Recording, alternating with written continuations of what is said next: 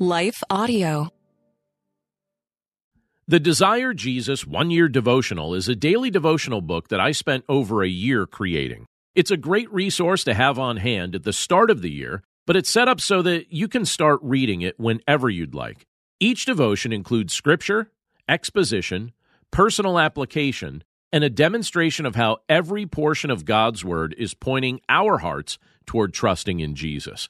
If you'd like to pick up a copy for yourself or several copies to give as gifts, you'll find the link in this episode's description. You can also find the Desire Jesus One-Year Devotional at Amazon.com and other major booksellers.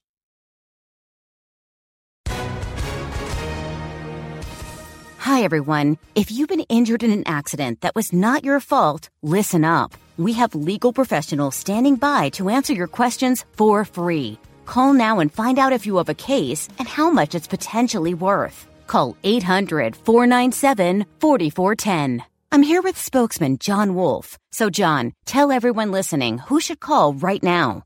Well, Maria, first off, thank you for having me here. It's always nice to answer the listeners' questions. Now, as far as who should call in, anyone who's been injured in an accident and think you deserve compensation, give us a call right now. 800-497-4410. You'll find out if you have a case and how much it's potentially worth. Thanks, John. You heard it, folks. Take advantage of this opportunity and call now. 800-497-4410. Advertisement sponsored by Legal Help Center. May not be available in all states. You're listening to the Chapter a Day audio Bible. I'm John Stange, and today we're in Jeremiah chapter 31, and we'll be reading from the Contemporary English Version. The Lord said, Israel, I promise that someday all your tribes will again be my people, and I will be your God.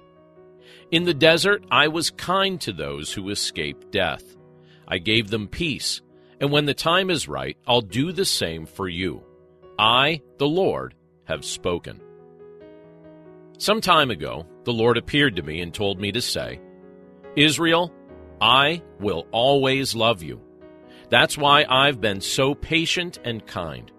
You are precious to me, and so I will rebuild your nation. Once again, you will dance for joy and play your tambourines. You will plant vineyards on the hills of Samaria and enjoy the grapes. Someday, those who guard the hill country of Ephraim will shout, Let's go to Zion and worship the Lord our God. The Lord says, Celebrate and sing for Israel, the greatest of nations. Offer praises and shout. Come and rescue your people, Lord. Save what's left of Israel. I, the Lord, will bring my people back from Babylonia and everywhere else on earth. The blind and the lame will be there. Expectant mothers and women about to give birth will come and be part of that great crowd. They will weep and pray as I bring them home. I will lead them to streams of water. They will walk on a level road and not stumble. I am a father to Israel, my favorite children. Listen to me, you nations nearby or across the sea. I scattered the people of Israel, but I will gather them again. I will protect them like a shepherd guarding a flock. I will rescue them from enemies who could overpower them. My people will come to Mount Zion and celebrate. Their faces will glow because of my blessings. I'll give them grain, grapes, and olive oil, as well as sheep and cattle.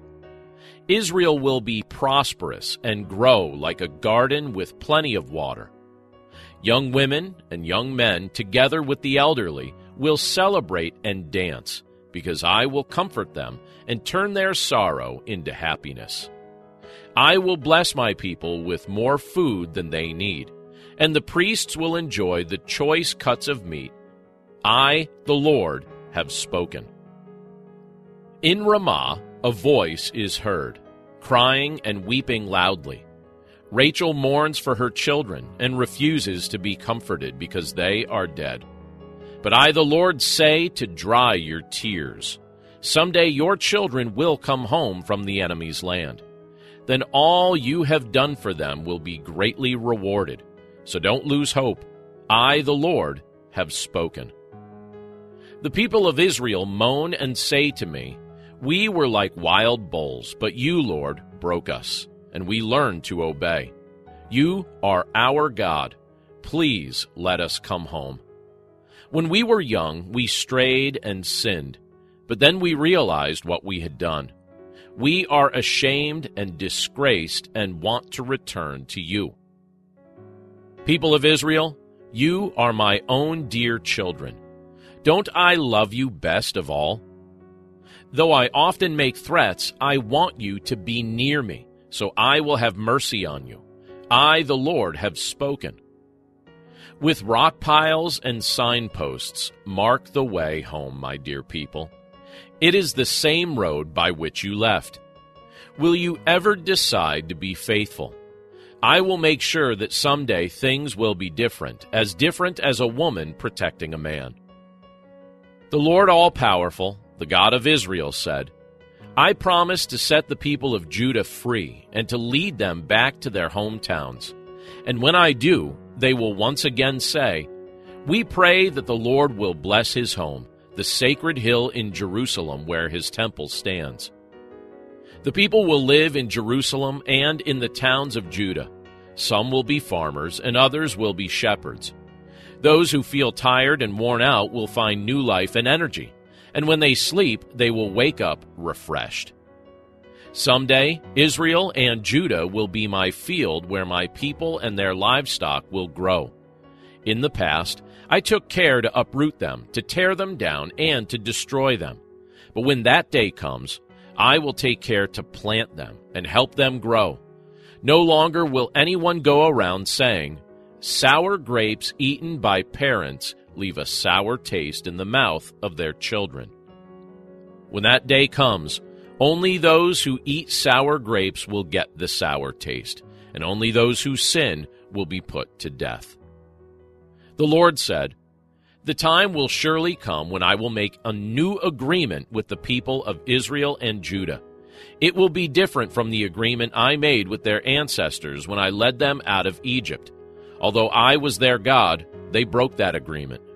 Here is the new agreement that I, the Lord, will make with the people of Israel. I will write my laws on their hearts and minds. I will be their God, and they will be my people. No longer will they have to teach one another to obey me. I, the Lord, promise that all of them will obey me, ordinary people and rulers alike.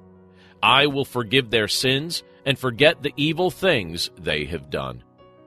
I am the Lord all-powerful. I command the sun to give light each day, the moon and stars to shine at night, and ocean waves to roar. I will never forget to give those commands, and I will never let Israel stop being a nation. I, the Lord, have spoken. Can you measure the heavens? Can you explore the depths of the earth? That's how hard it would be for me to reject Israel forever, even though they have sinned. I, the Lord, have spoken. The Lord said, someday Jerusalem will truly belong to me. It will be rebuilt with a boundary line running from Hananel Tower to Corner Gate. From there, the boundary will go in a straight line to Gareb Hill, then turn toward Goah. Even that disgusting Hinnom Valley will be sacred to me, and so will the eastern slopes that go down from the Horse Gate into Kidron Valley. Jerusalem will never again be destroyed. Let's pray. Lord, we thank you for your word, and we thank you for the things that you reveal to us in it. We thank you that as we look at this chapter from the book of Jeremiah, we see reference to the new covenant that you have inaugurated through your Son, Jesus Christ. And now we know that through faith in Jesus, we are indwelled with your Holy Spirit, and you write your laws on our minds and our hearts, so that now we have an internal witness compelling us to be obedient to you. Lord, we're grateful for these blessings. We're grateful for the fact that you've made us new men and new women through faith in your Son, Jesus Christ. You've given us a new mind and a new heart, and we pray that by your grace that we would walk with you faithfully. We love you, Lord, and we commit this day to your care, and we pray this all in Jesus' name. Amen. The content we feed our minds will eventually show up in our lives. If we feed our minds the lies and confusion of this world, our lives will begin to reflect worldliness. But if we feed our minds the truth of the gospel, our lives will start to reflect the heart and character of Jesus. I'm John Stange, and each week I host the Dwell on These Things podcast, where we take a deep look at the Word of God and learn what it means to apply it to our lives. We don't skip difficult passages, and we don't gloss over the truth. If you're looking for a show that will put your mind in a better place and help you understand God's Word with more clarity, you can listen to the Dwell on These Things podcast at lifeaudio.com or on your favorite podcasting app.